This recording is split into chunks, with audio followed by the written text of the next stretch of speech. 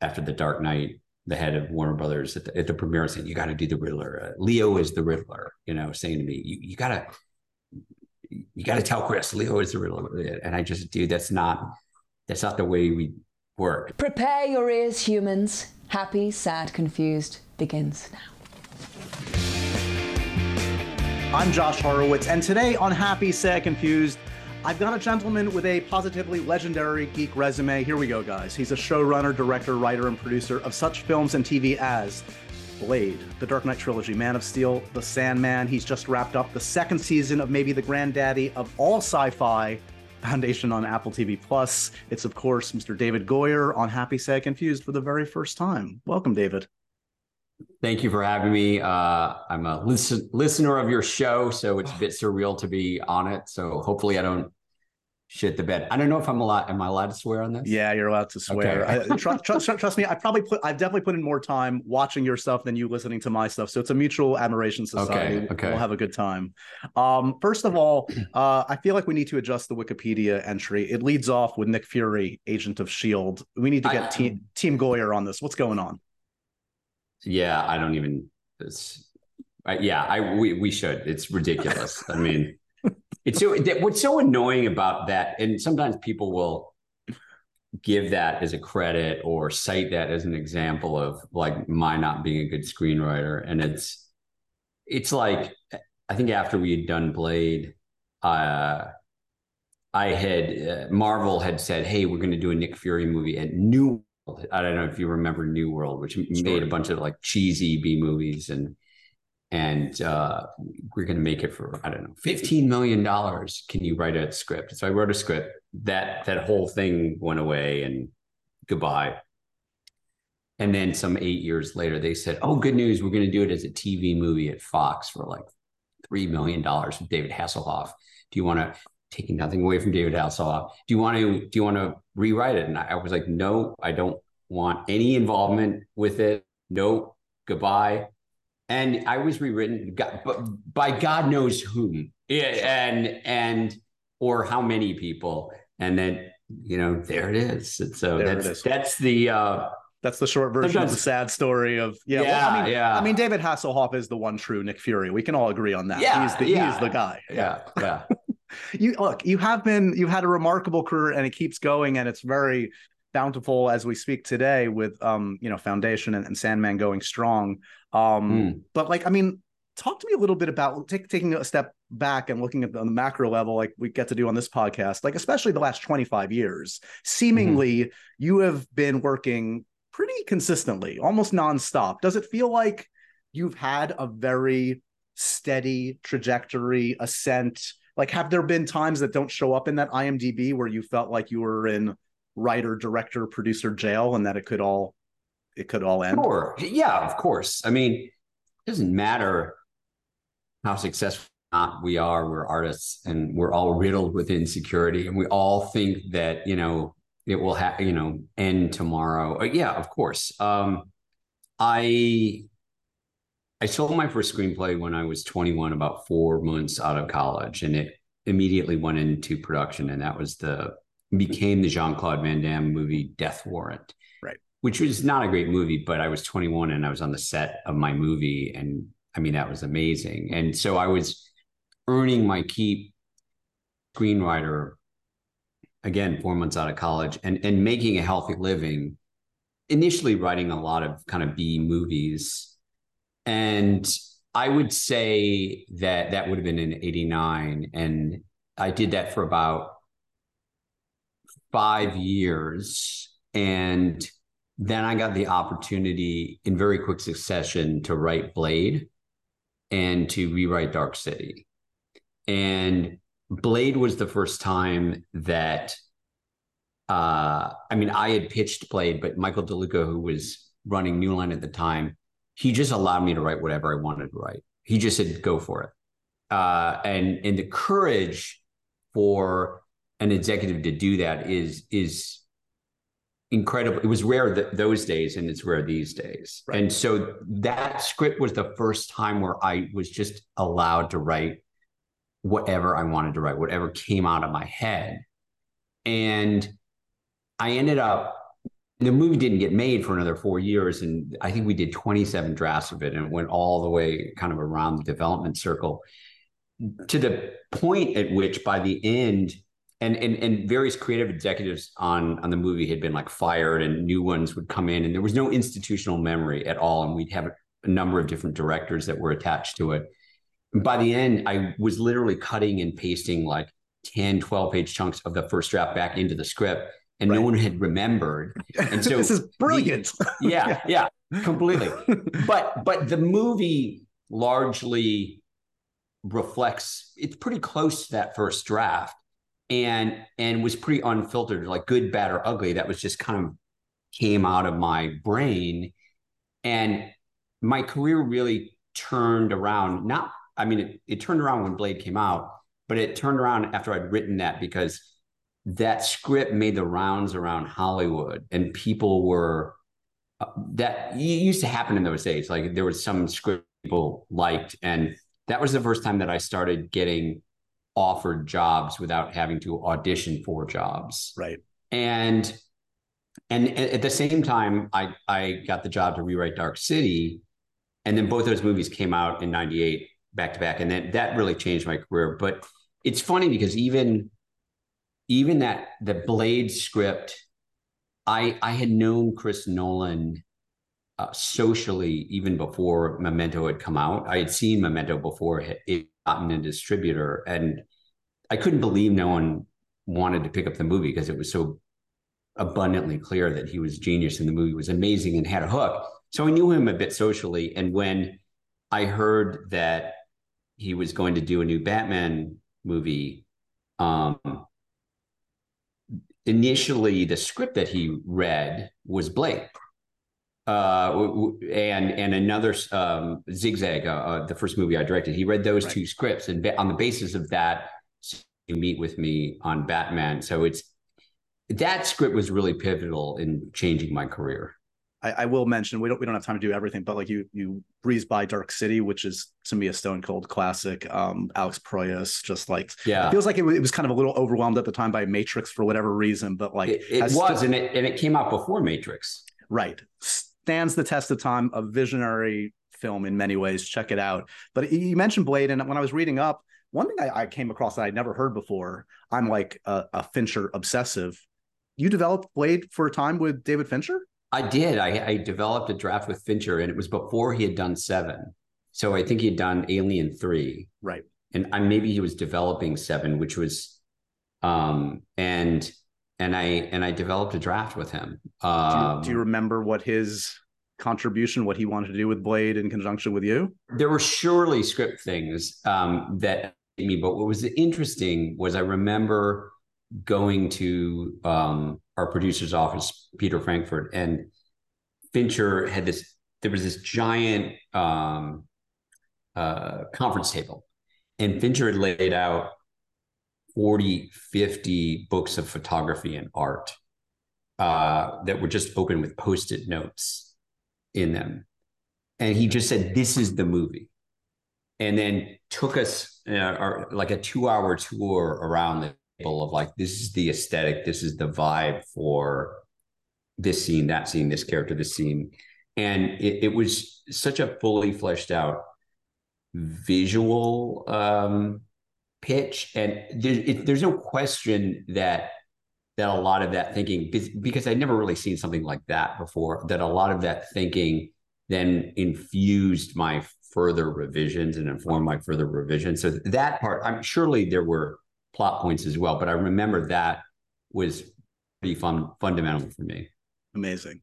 I don't want to rehash. So there's a lot of lore around, of course, the third part of Blade, which you directed. Yes. The Blade Trinity. Yes. There is a lot. Guys can look it up on the internet. There's a lot. Suffice it to say, worst experience of my professional career. I was going to say, suffice it to say, there it is.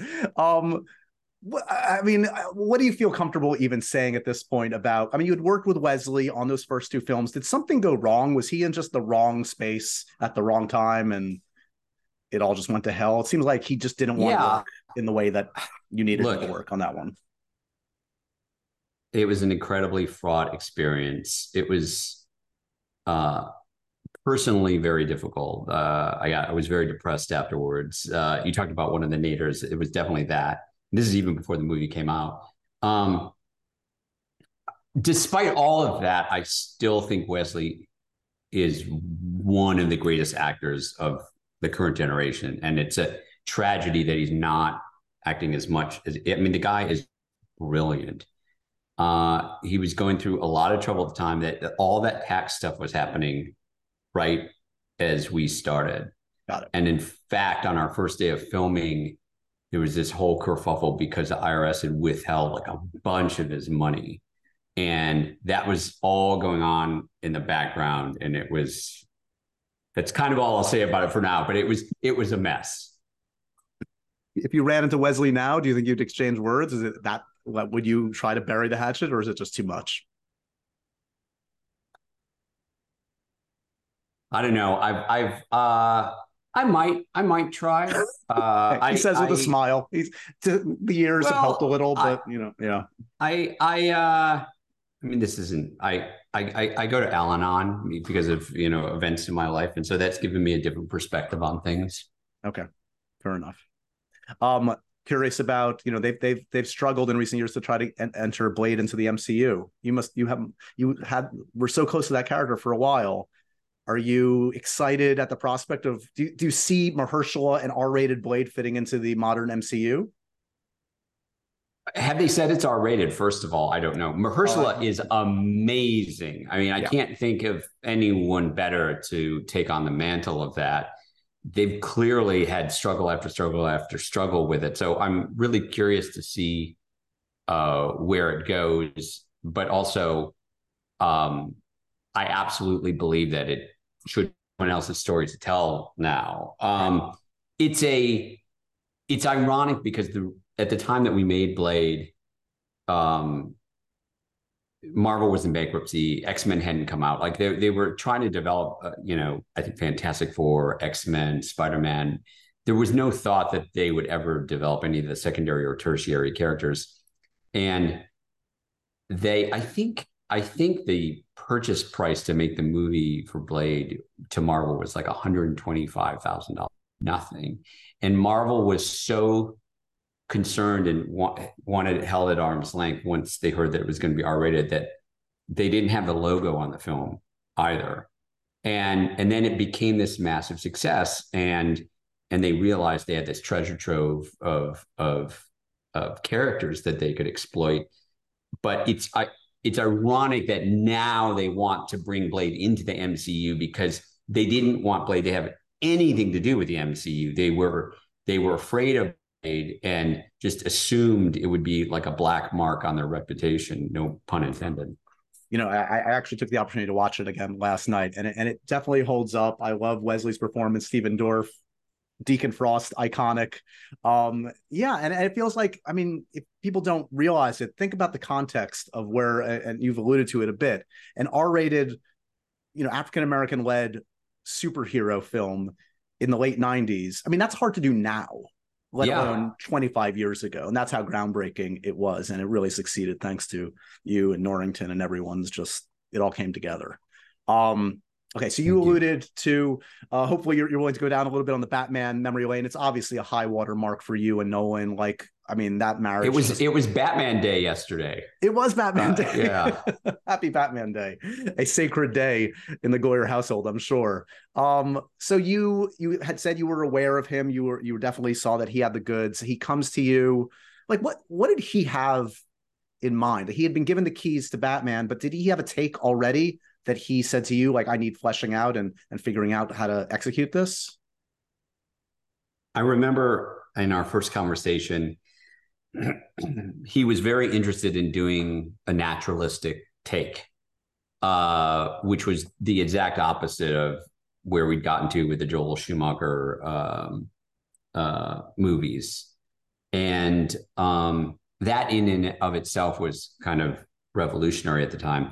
He wanted to do an origin story, but he, in the comic books, they depicted his parents being shot, and then I think in the comic books, Bruce Wayne is in his study and a bat like flies through the window, and then he's just Batman.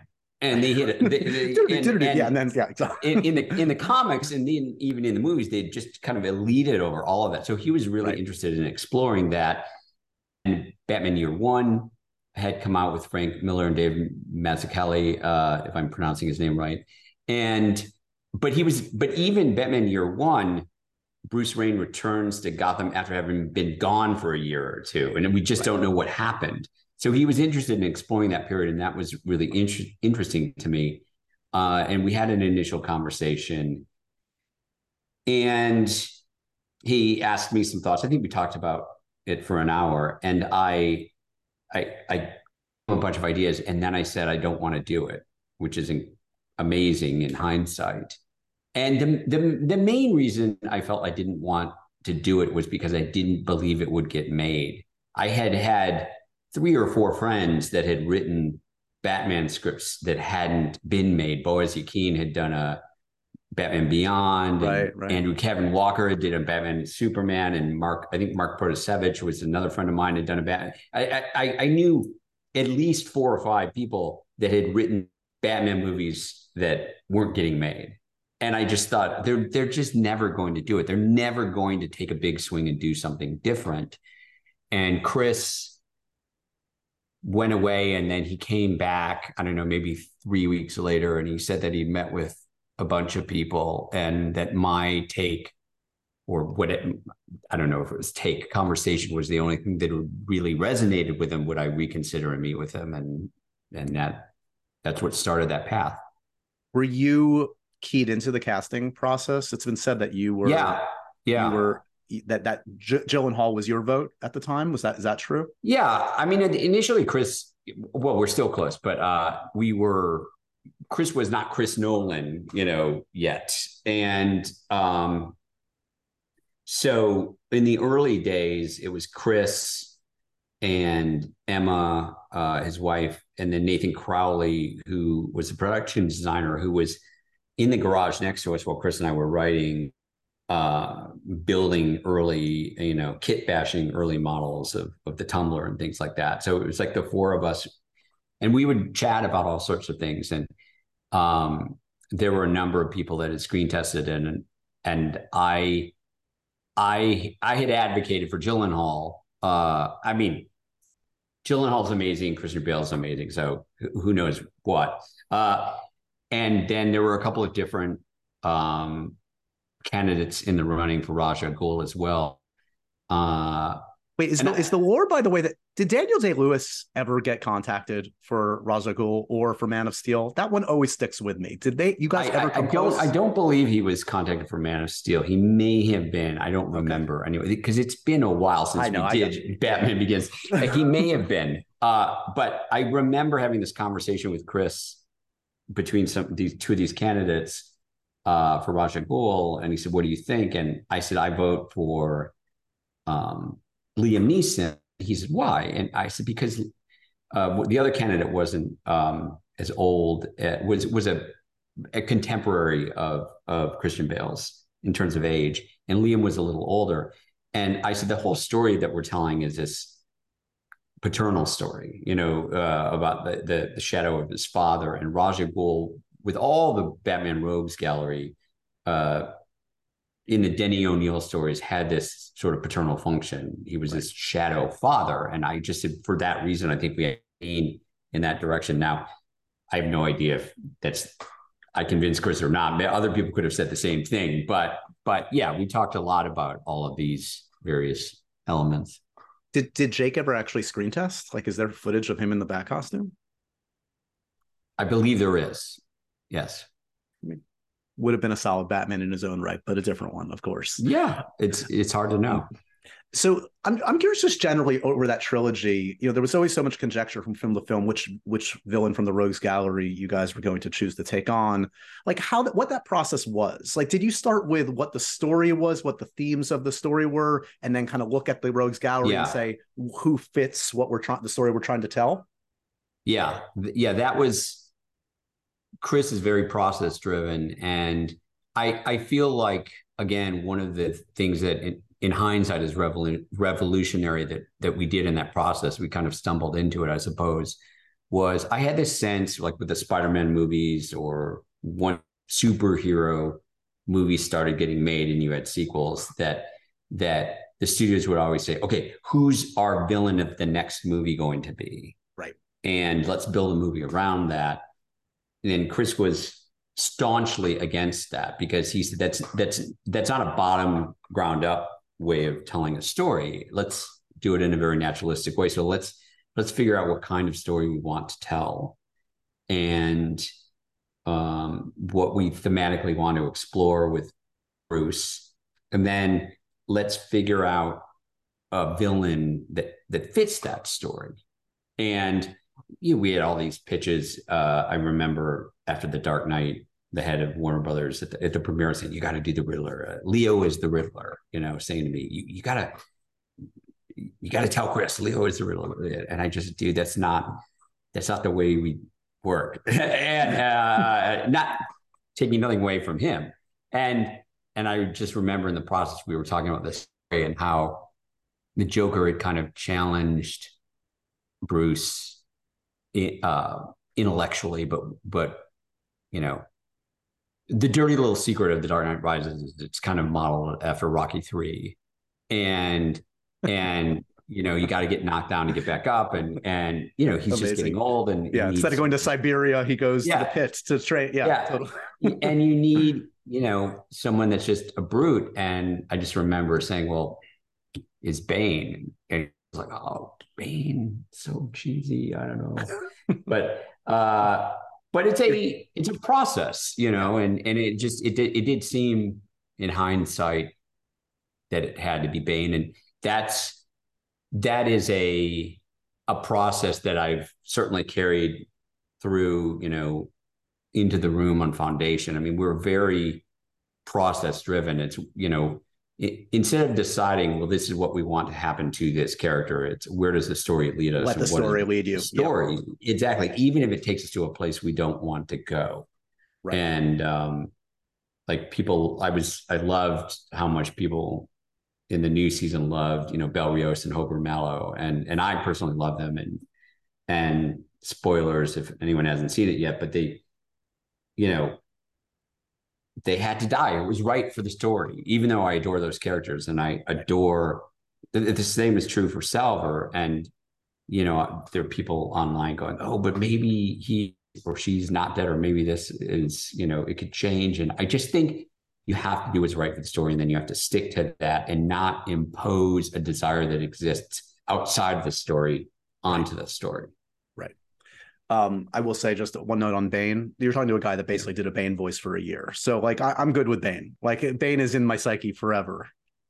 All good. Look, Hardy did an incredible job bringing Bane to life, as Chris did as well. And I mean, so much of that was Chris figuring out how to make Bane cool and not look like a WWF wrestler or WWE. Yeah, we're aging ourselves by talking WWF. Yeah, exactly. I know, I do the same thing. So in your head canon, wrapping up our Batman discussion, your head canon, does John Blake become Batman very soon after the end of Dark Knight Rises? Does he don the costume? Yeah, for sure. Of course. Yeah.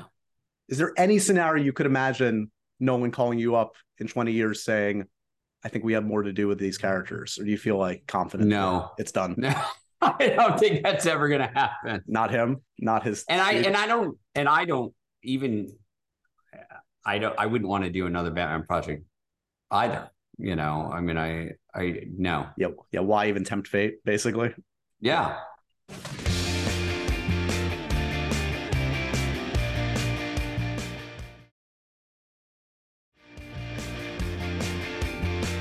So the legend is that Man of Steel came out of writer's block on Dark Knight Rises. That's true. Do you know totally true. Do you know what the problem was in Dark Knight Rises? Presumably you solved it. It was a third act problem. I don't remember exactly. I'd have to go back and look at my notes, but we were just stuck. We were blocked, and Chris said, "Okay, let's just take a week off and see if anything dislodges." And I was sitting in my home office and nothing was dislodging. And I went back and reread all, a volume of the first Action Comics. And then I wrote maybe a 3-page outline for a Superman story. And we met with Chris and he said, did he crack? And I said, no, but I have an idea for a Superman movie. And he said, well, let's hear it, because we all procrastinate. And he said, that's pretty good. And he said, I would produce that if you want me to. Do you want to see if we can make it? And I said, sure. And in the same meeting, he called up the head of Warner Brothers and said, Goyer has a pitch for Superman. We should do this. Can we come in and speak to you tomorrow? And we did. And then it was on. And then he was like, now you really have to figure out the problem with and write this other thing. But that was super surreal. Yeah. Was there ever a moment where he was going to direct, or you would even throw yourself out there to direct? No. Because he was still had to direct Dark Knight Rises. Right. And I was just not ready for, I had never intended to go on and direct Blade 3. And I knew I wanted to direct again, but that I wouldn't have taken on a challenge like that yet. And so then I've been doing a lot of TV, and I directed a lot of the Foundation episodes, right, and things like that. But no way. And I promise, in case you're worried, we will get to Foundation. The problem is, it's fine. With your resume, damn it, David, you've done too much. I can't just gloss over Man It's of all Steel. good. It's all good. Okay. So were you sold on Zach immediately as the right guy for that job? Obviously, the man can create visuals like no one else. Did he get the gist of what you were going for? Did you guys vibe immediately? Because obviously you worked together again on BVS, so that clearly was working. He did. I mean, it was a very deliberative process. Chris met with, I want to say, about 5 directors, and it came down to Zach and another director, and it felt like Zach was the right call. And I think Zach was the right call. And it was really exciting that the fact that Zach wanted to shoot that movie handheld, which was I just thought a brilliant idea.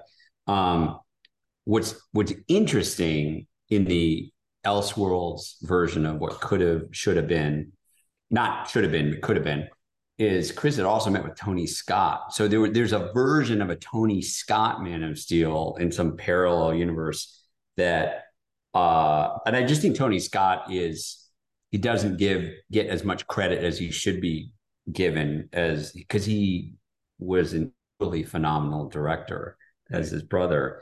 And that's just a movie I would have also loved to have seen. Was Tony into it? He was game? Yeah. And I don't know exactly what was going on. I mean, he passed away relatively soon after that, but that just as a parallel Elseworld story, I think that would have been really interesting. Were you guys, and I'm sure you're sick of talking about the killing of Zod, but were you surprised at what that became? Did you know in your heart of hearts, like, oh, this could touch a nerve with the fanboys and become like just a cause celeb? I guess, but again, this was like, it just felt what's right for the story. And the idea that Superman doesn't kill is it's not canon in the comic books. I mean, it's this idea that came out later, and it just felt the whole point of it was, this is a story about him becoming Superman and understanding the import of who and what he is and what it means to the world, and stumbling and grappling with this. And so and then having done that, deciding I have to make sure that just never happens again in any possible way. And so I think that people can debate whether or not we should have done it, but I felt for that story that we were telling, and Chris felt the same, so did Zach, that was the right way to go, which was a much more, air quotes, realistic take on Superman. Right. There's a scene I wrote that never made it into the movie. It was a flashback with Jonathan Kent in which Jonathan is taking Clark out hunting, and they kill a deer. Clark, I think he's like 12, fires, and he misses. So what he doesn't miss, he hits the deer, but it's not a kill shot, and the deer's suffering, and his father has to finish the deer off. And it's and young Clark is incredibly shaken by it, and they have this conversation about the responsibility of taking a life. And I just felt we had to cut for time, also for budget. And I've always wished that scene could have made it in the movie, because I felt like that was also a bit of a tee up into right what happens thematically, what's going on. Totally. Exactly. Totally. Are you, in retrospect, look, of course, then you collaborate on BVS, and a lot of the fans, there's a lot of dialogue about like what went down with Cavill and the run of him and Superman. And I think a lot of us felt like, oh, where was that solo Superman sequel? Like, we always wanted it. In retrospect, I don't know, it's easy to say this now, but should there have been a solo Superman story before BVS? Was there a rush to kind of throw too many characters in there? So. I think so. And I just think, I know the pressure that we were getting from Warner Brothers was just, we need our MCU. We need our MCU. And right. And I was one of the people that was just saying, whoa, let's not run before we walk. Like, hold on. Like, they were very methodical in the way we built it. We just can't jump, into all of these things. But the other thing that was really difficult at that time is,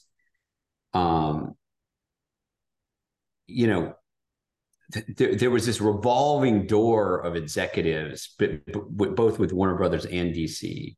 And it just felt like every 18 months, someone new would come in, and someone new would come in, and someone new would come in. Right. And we were just getting whiplash. And then every new person that would come in, like, we're going to go bigger. And I remember at one point, the person that was running Brothers at the time had done this big release where they had pitched like these 20 movies over the next 10 years that, like, none of which were written yet. And like, it was just so crazy how much sort of architecture was just being built, on air. And for me, that some of the stuff that was going on in that time was just an example of, like, this is not how you build a house. Right.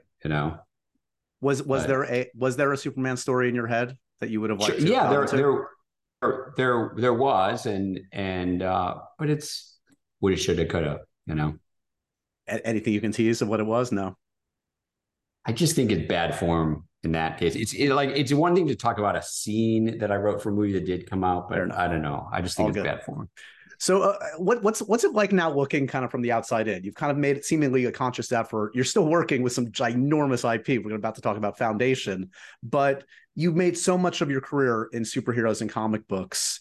Do you feel kind of like, have you cleansed yourself? Or are you like, I have some distance, I can watch others kind of play with the toys now? Yeah. And look, I have 3 sons.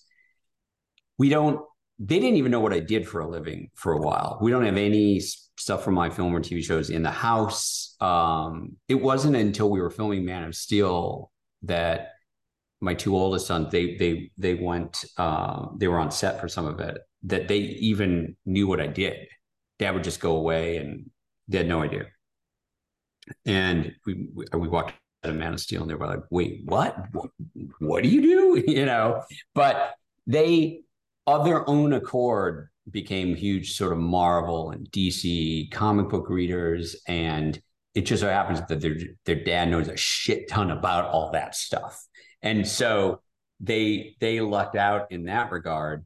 And I personally, I don't ever want to touch a superhero movie or TV show ever again, because I've just done it too much. I think I did it too much, but I can absolutely enjoy it as a fan with them. I mean, we see all the movies, we see all the MCU movies, all the MCU shows, and some we like, some we don't. We dissect them, and it's just funny because they just came to all of that stuff, on their own. And it's also interesting, like, my 13-year-old is reading a lot of the current for whatever reason, a lot of the current DC comics, and I'm just way out of touch on all of that. Like I'm just like completely out of touch. In this case, sometimes he's asking me about characters that didn't exist 10 years ago, but Right. I'm better at my Marvel lore, believe it or not.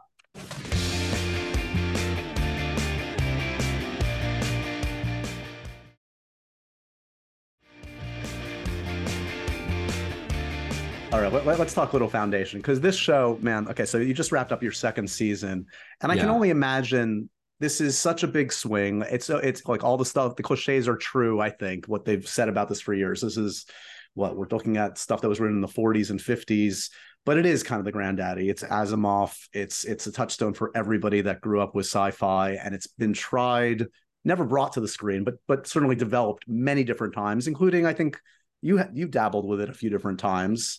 Almost. I was offered it a couple of times. Yeah.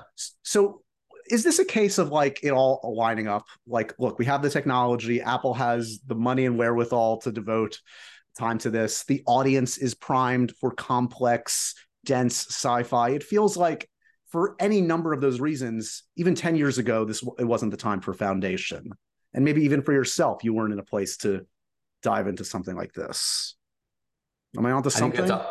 I think you're 100% accurate. All of those things. I think, when we started developing it about 5 years ago, before the sort of, during the streaming boom, and in the shadow of Game of Thrones, and all of these streamers wanted their Game of Thrones, their big whole genre show, and we'd seen with Game of Thrones that there was an appetite for these big kind of novelistic shows, that the audience might have the patience and that they could sustain a lot of characters.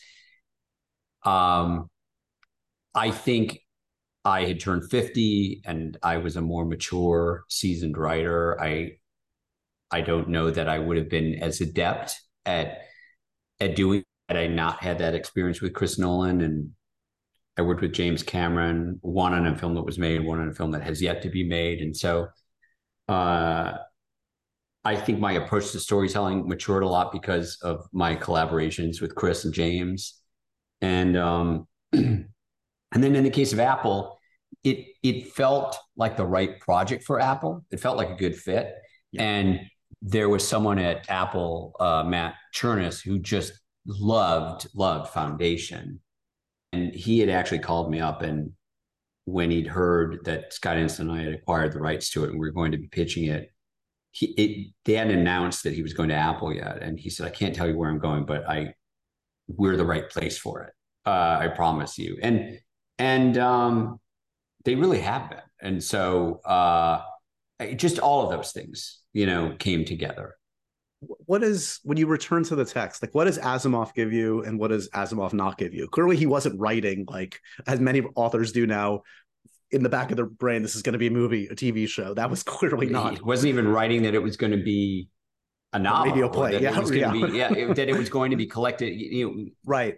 He was just trying to make a paycheck, any paycheck, really young, 21, 22, just pitching crazy stories to Campbell at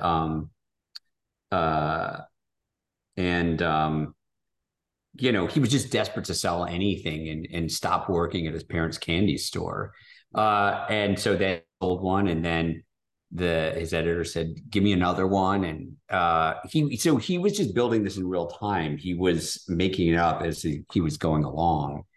And it's not really until you get to the third novel that it's even a proper novel. And he was revising his mythology as he went, and then in the prequels and sequels, retconning his mythology and combining it with the iRobot stuff. So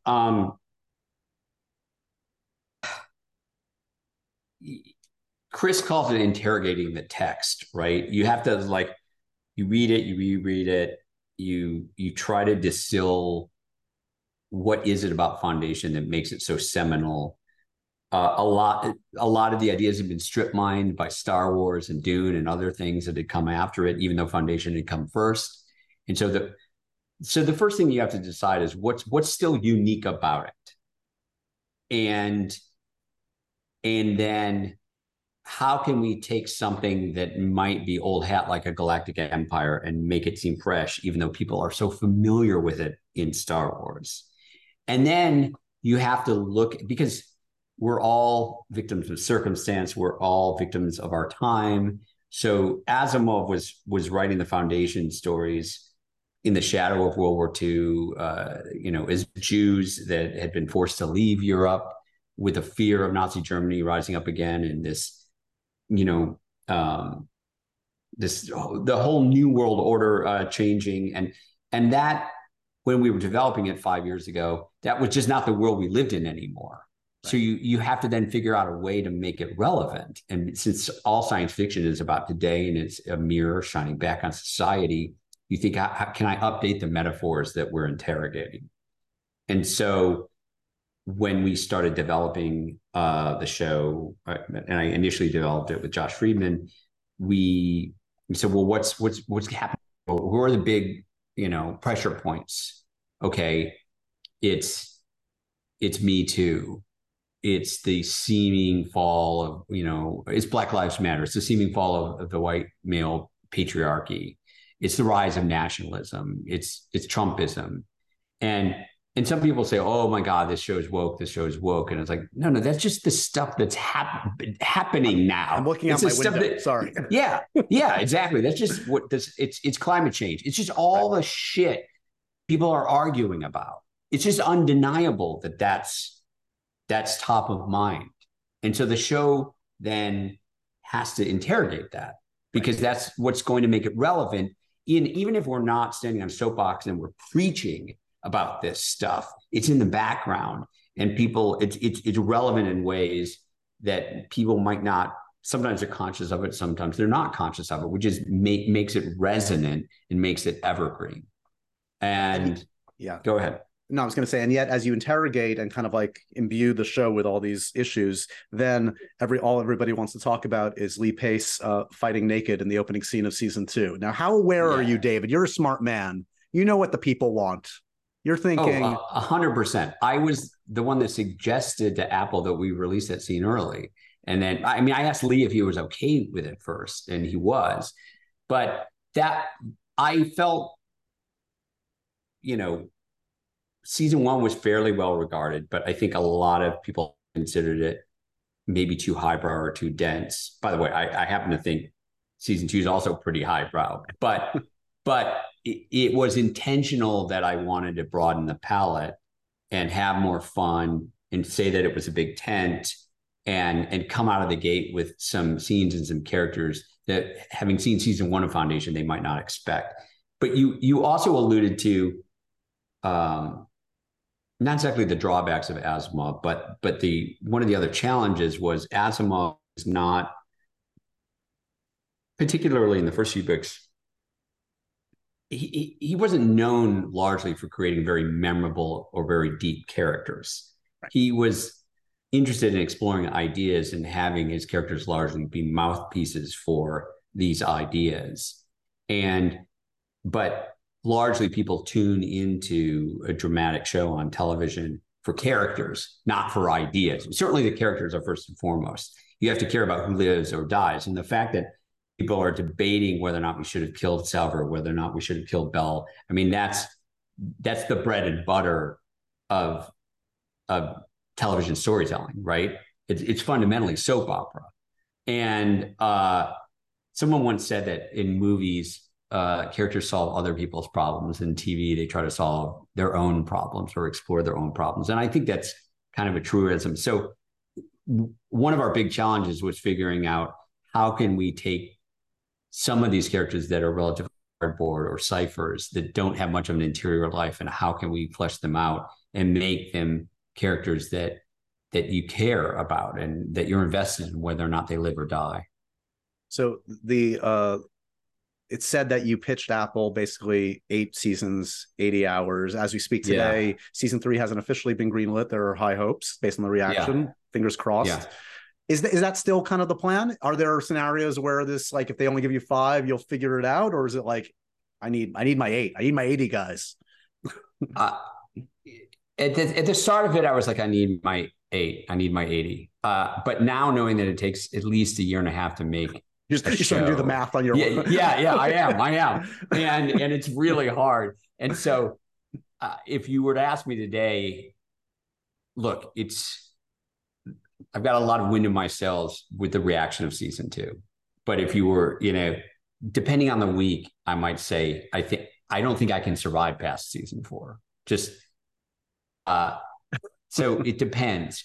So what I'm hoping to do, no matter what, is end the show, on its own merits and bring it in for a soft landing, because I hate when the rug's pulled out from under me as a viewer.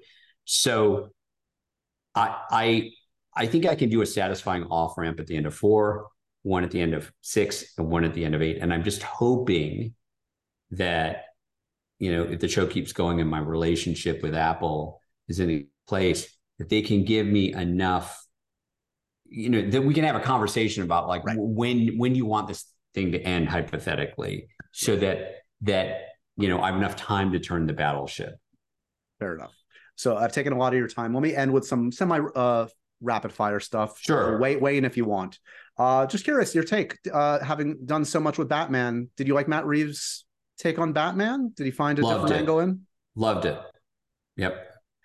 James Cameron, you mentioned. Am I ever going to see Fantastic Voyage? It's funny. I was literally just talking to Louis Leterrier about this. He's like desperate to still get involved. So I developed a script for Fantastic Voyage with James, producer, that Guillermo del Toro was going to direct, and it got fairly far along. We were deep into prep, and then it kind of all fell apart.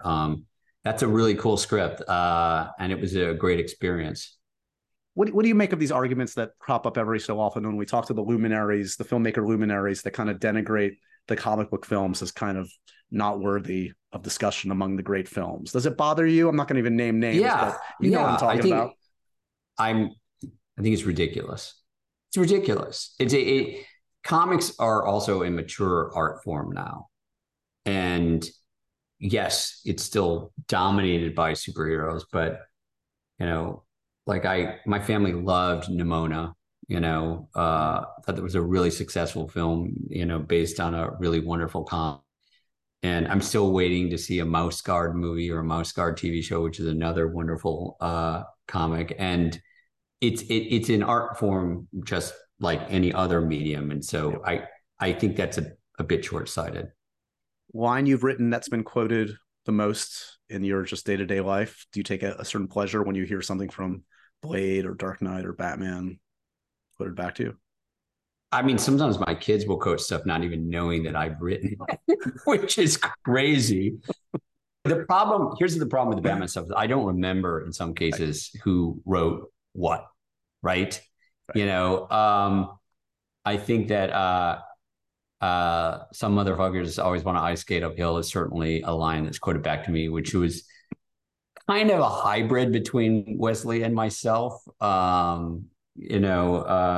it is funny to see things that I've been involved in or written lines for, like, show up as these, not just a meme, like a third generation meme where people don't even realize like where it came from. And that just makes me feel really old. Do you have a favorite, like, kind of geek out moment on set when you like seen someone in costume, some surreal moment? You're like, these are the characters I grew up seeing. I've written them into this situation, and now it's happening in real life in front of me. Yeah, I mean, I can cite 2 specifically that I had real out of body experiences from. One was the first day that we were filming Jared Harris welcoming Gail into his office and showing her the Prime Radiant, because I had first read Foundation when I was 13, and that is, largely, I mean, that scene hews relatively closely to the story, and so the fact that I was doing that, my father gave me the book. I never imagined I would become a screenwriter, director, or producer, and that Jared Harris was my first choice for Harry Seldon, and we got him. I mean, that was really easy. But another moment when we were filming Man of Steel, we were in Illinois and we were in a cornfield, and we were filming one of the flashback scenes with Jonathan and Clark Kent, and it was magic hour, and we were worried about trampling the corn, so we just had there were 30 people like out in the corn, and there weren't any chairs, and there really wasn't anywhere to sit, and we were in between setups, and I was sitting there with Kevin Costner, and we were sitting in the bed of his pickup truck, just he and I, as the sun was going down in this cornfield. And I was just, oh, fuck. I'm like sitting here with Kevin Costner in a cornfield in Illinois, and I'm from Michigan. So we were like 3 hours from where I grew up, doing a Superman, and we're just talking about life and shooting the shit. And it was just, I have out-of-body experiences all the time. Amazing. And last thing for you. Okay, I'm going to give you the keys to one genre kingdom that you've touched virtually everything, but Harry Potter, Game of Thrones, Star Wars, Star Trek, David Goyer, Godspeed with this entire franchise. You can do what you want with it.